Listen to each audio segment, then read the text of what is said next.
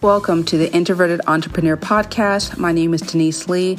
I'm an advisor, coach, and speaker dedicated to help you grow and transform not just your business, but your life. And today I want to talk about self-sabotage, why it happens and how to stop it. If you've ever been stop and go with anything that you want to do with your business or your personal life, and you just don't know why you get in your own darn way. Even when things are going good, you want to just do something to throw a monkey wrench into it with fear or doubt or insecurities or inconsistencies. We're going to dive into this episode, and I hope this is going to really change your life. Coming to you after this short break.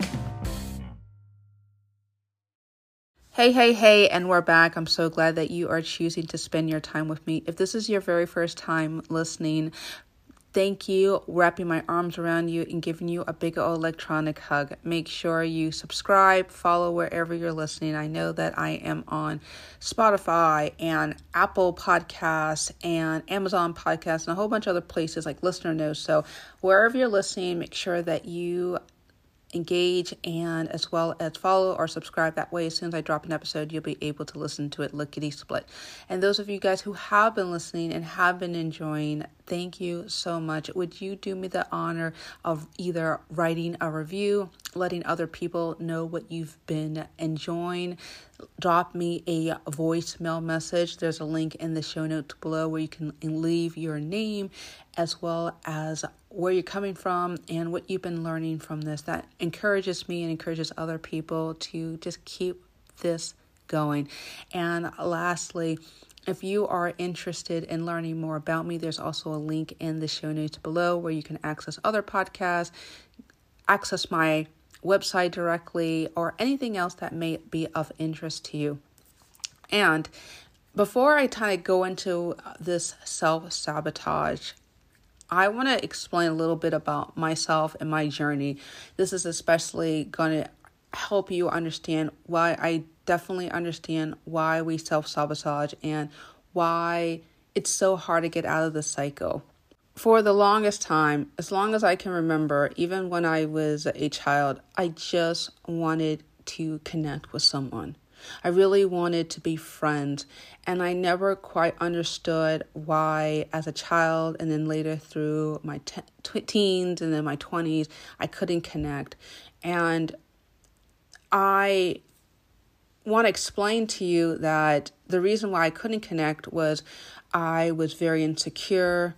Nobody could say anything about me that I could even hint at my lack of skills or my poor mindset or anything of that matter. All I wanted to do was be praised all day, every day.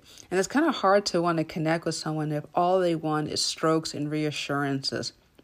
And the reason why I wanted so much strokes and reassurances and why it was so hard to connect was because I had a hard time connecting with the people that was closest to me. Just full disclosure, I grew up in a family that was extremely traumatic, extremely chaotic. From as long as I can remember into 11, my mother emotionally, physically, and sexually abused me. My father was the original Rolling Stone. The expression wherever he laid his hat was his home. The only time he came home really was just to crash, maybe eat something, and then he was off either to work. And then later I found out in my 20s and 30s, he was extremely promiscuous and had multiple girlfriends while he was married with my mother before he ultimately left when I was 14. So I think that they were like 20 years into their marriage before they finally called it quits, 2022, somewhere along those lines. And while I was in that household, there was a lot of screaming, a lot of yelling, a lot of fights, a lot of bickering, but there was no communication. And the only time people got affection or attention was when something was chaotic, something was being blown up. And when nothing was being blown up, everyone was isolating my mother to her room, which I co-shared with her till I was 11, which was very traumatizing in a lot of different ways. But my brothers to their own silos, my father banished to the basement, and no one was really connecting. And then when the only time they interacted, like I said earlier, was just to yell, scream, bitch, moan, complain, fight.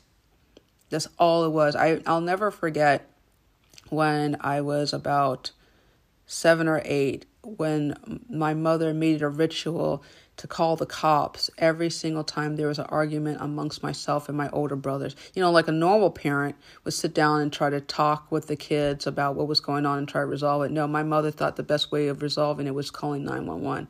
And it just came to be so embarrassing about sharing feelings, sharing anything that was going on inside my home with people outside in the real world, that I just isolated and got resentful. And the only people that I could connect with were people who were just as freaking miserable as I was. Misery loves company. We attract people who are operating on the same emotional wavelength that we are. It's a sad but true fact. And if we attach ourselves to people who are attracted to misery and victimization and being in these overly dramatic situations through sometimes no fault of their own initially, and then as adults, we try to recreate and replicate those good old feelings. I laugh, good old feelings, but it's not. It, in a way, it is good to our subconscious, because our subconscious always desperately wants to replicate it. And so I carried all those feelings of desperation and insecurity and sadness and guilt of not being able to be who I was, because I thought that if I was being the real version of me, no one would be honest enough to share their side of the story, and we couldn't really form a connection. So I was only attracted to people who were just as emotionally depleted and deprived as I was. It shouldn't be as a shock that my romantic relationships, my platonic relationships, the jobs, I was always attracted to people in situations where people were terribly inauthentic and unavailable for whatever reason to be honest. And so why am I talking about this whole background in relation to self-sabotage? The reason why for a lot of us self-sabotage, it looks as if we are trying to do stuff, connect with people, but we end up connecting with the people who are on the surface is the exact opposite, but on a psychological, the child within us. And I talk a lot about the child within us and amazing attitude. There's 3 components in us: the child, adult, and our parent. And all 3 components all work to compete to see how we're going to be able to relate with ourselves and others. And oftentimes there's a broken child within us that desperately wants to fix the things from the past. And if the players or the people that were involved with in the past are not present, we're going to find new players, and we're going to replay the same drama over and over again. So the whole point I'm trying to mention this to you is that we find ourselves on a social level thinking, okay, why am I doing this? Why am I interacting with these people who clearly can't be in a relationship, romantic or platonic, or I'm in these really insane relationships in my job where I am not getting paid the amount that I'm worth, or I'm not charging what I'm worth, or I'm doing things with people I don't even like for years, and I feel stuck and I don't know why I can't go, even though I know that's not paying my bills, even though I know that the commute. I remember talking with one client, and he would commute from his old job back and forth 2 hours a day. He was basically any kind of savings, quote unquote, he thought he was receiving was burned away through his commute back and forth. A lot of us, we dig ourselves in ditches because there's a thought behind us that we are undeserving of love, attention, happiness, and we replicate these patterns again and again and again. We're literally throwing the monkey wrench into our careers, into our businesses, into our romance.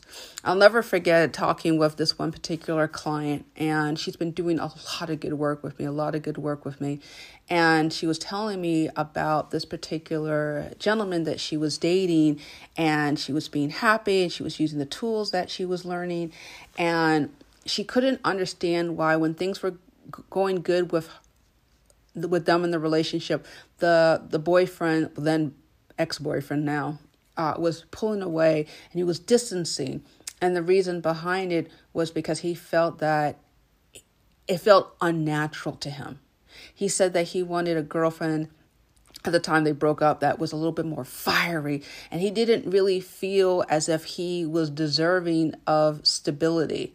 He just thought that they could meet each other back and forth. They didn't no plans of moving in with each other, no plans of marrying, no plans of longevity. He just wanted instability. Sometimes he would purposely create fights and drama. And this is an example of pain addiction. For a lot of us, we sabotage ourselves because we're absolutely addicted to the pain. Okay. Now, before I go in further into this, I just want you to sit and think to yourself right now, am I addicted to pain? Do I find ways to screw things up because I don't feel as if I'm worthy or I'm deserving? Or perhaps we observed countless examples from our friends or our family members screwing things up, and we just thought that it's just normal to mess things up. I'll never forget when I was reading through Napoleon Hill's Outwitting the Devil book. Very fascinating read. I highly recommend it. But I remember the first 20 pages of it. He would talk about all the ventures that he went into and stopped and went in. He was accumulating a lot of money. And then once it was starting to get a little bit more traction, a little bit momentum, he would sabotage it, quit it, sell it off, end it, and then move on to the next venture. The book talks about the reason behind it was because he was stuck in the drift. But I'll give you even more, a simpler explanation. Because his psyche inside of him truly believed that he didn't deserve anything good, that was the only thing that he could do was destroy it. I've met so many talented people over the years in different professions and different ventures, and the core issue was, I don't believe that I deserve love. And that's going to take a lot of one-on-one work to resolve those issues, that life script issue, because it will keep you can have all the head knowledge in the world about, oh, geez, Denise is telling me what it is right now. I'm really giving you a solution, but how to resolve it and how to stop it from playing the script over and over again. Because remember, this is your subconscious. This is not your conscious. No matter how many times you understand this type of head knowledge from my podcast or perhaps any other resource in your book, the fact of the matter is you need one-on-one help to be able to work through the damage and the wreckage of your past. As I have had the one-on-one experience, I've been blessed to have some really wonderful therapists and coaches that have helped me resolve those issues. I want to ask that you be able to look within yourself and say, you know what, I definitely need to be able to identify it so that I can eradicate it so I can move on with my life. Because it shows up in so many different ways. I'll never forget talking with, I know I say I never forget it, but that's the only thing I can say. But anyway, I recall one particular client where she was getting into this venture where she was making some type of artwork. I forgot what it was, just handmade mugs, or I forgot what it was with this particular other person. And I knew for a fact that it wasn't going to last, because I remember when I was asking her, my client, about her partner that in her venture, she was saying that her partner was very scattered. Her partner was only talking about her personal problems and they couldn't really do anything. And I remember mentioning to my client, it seems like your partner is very scattered and can't do anything of value. You might want to venture off and do something. But she was very attached because they were friends and they had an established relationship, yada, yada, yada. To cut a long story short, the venture folded and nothing ever happened. In fact, she spent more money in the end and to close the partnership up than to actually initiate and start it up. And it was really sad. And the reason behind it was because both ladies, my client as well as other ladies, was operating over the script of lovelessness. And for a lot of us, we don't see so many things that we think we want, growing our business, losing our weight, gaining the weight for some people who have eating disorders, so many different facets in our lives. And we attract other people, like-minded people, unless we resolve this script. And I don't want that to be you. And so I'm going to leave a link in the show notes below if you're interested in working with me one-on-one, because one of the things that I try to emphasize is you understanding yourself on a psychological level. This is a little bit different. I know everyone talks about mindset, believe in yourself, and you can do anything that's possible. I'm not going to just come up with these cliche things. I want us to dig deep and really understand, as I told you in the beginning of our time with one another, my story, my background, why I was attracted to a certain thing was because I was operating from that same life script of lovelessness. And until I was able to understand and unpack the rationale behind all of that, I could not move on. I was only attracted to people that kept reminding me that of the insecurities of my past, kept wanting to reinforce dysfunctional patterns that I had with other people. So I understand exactly where you're at if you have found yourself in long-term depressions. And I say multi-year. When I say that, I'm talking about people who have 2 to 3 glasses of wine or beer a night. I know where that is. I used to do that too. I've been sober 7 years. And I realized that part of the reason why I was self-medicating was because I was trying to eradicate and run away from that discomfort feeling. I understand the need to also self-medicate with sugar or mind-altering chemicals. And this is not a way to live. It's not a way to live. I mean, you may have observed your family of origin do that, and you know that as you're listening to this, you know that there's a better way than this. We don't have to self-medicate anymore. We don't have to use sex as a form of medication. We don't have to jump from venture to venture, seeking euphoria in order to mask away the pain. You know, every time I read anything about Elon Musk, I just laugh because I just know for a fact that he's basically constantly spinning up drama in order for him to evade from his deep insecurities. And you may say, wait a minute, Elon Musk, he's like one of the richest people on earth. How in the world is he like an insecure person? I said, no secure person starts and stops ventures. No insecure person has multiple kids, multiple women, multiple at the same time. No secure person likes to play lots of games with the media.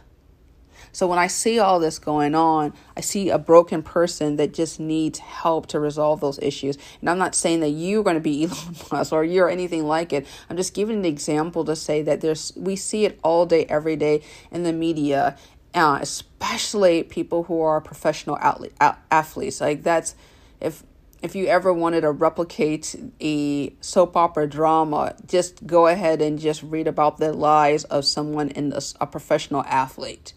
And you see this so many times with people, C-suite executives.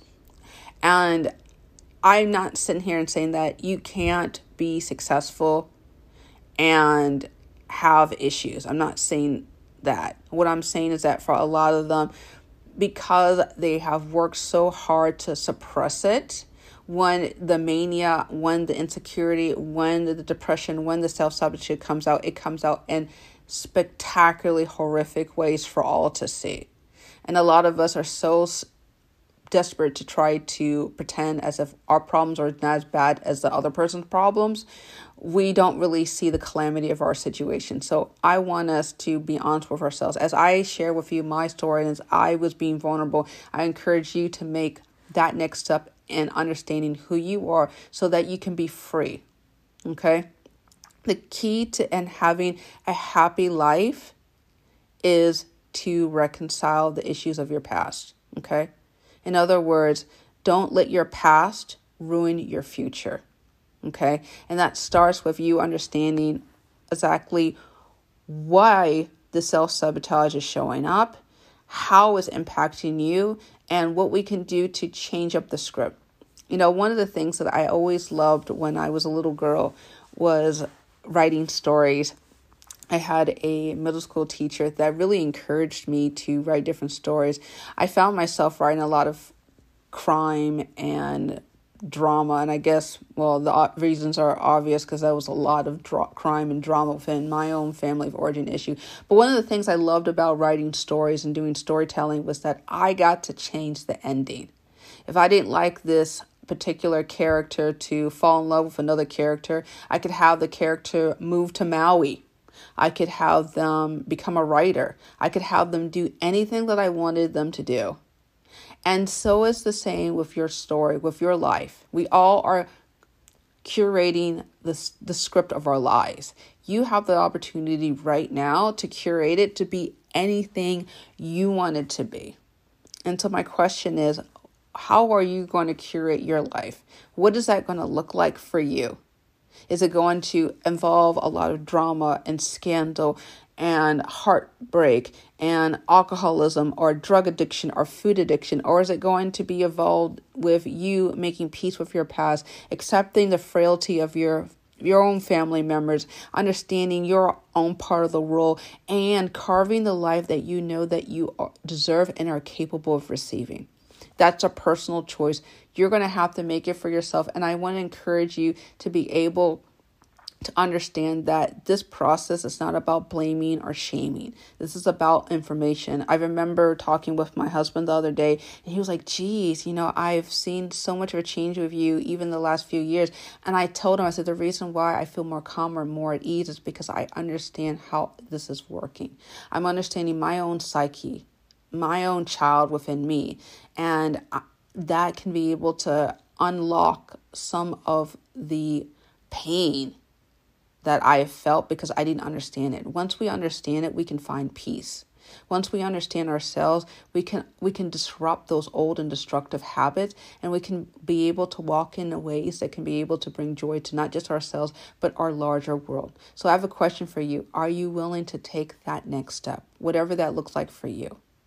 And if so, make sure that if that includes me, to connect with me, I'm going to leave a link in the show notes below so that we can connect one-on-one. Well, I've got a question for you. What self-sabotage is impacting you, and what do you want to change? I want you to write it down, because when we write things down, we can actually take our mind to actually make a change. So it's not enough just to nod your head and listen to this. I want you to write something down. What are you going to do? Why are you going to make this change to erase the self-sabotage? And what do you need in order to get that? So that's my action plan for you. Okay. Well, that was it. I so enjoyed talking with you as always. If you found value in this podcast, please share it with someone else, and make sure that you write a review if you really feel impacted by this. Well, that is it. Thank you so much for listening. Take care and be awesome.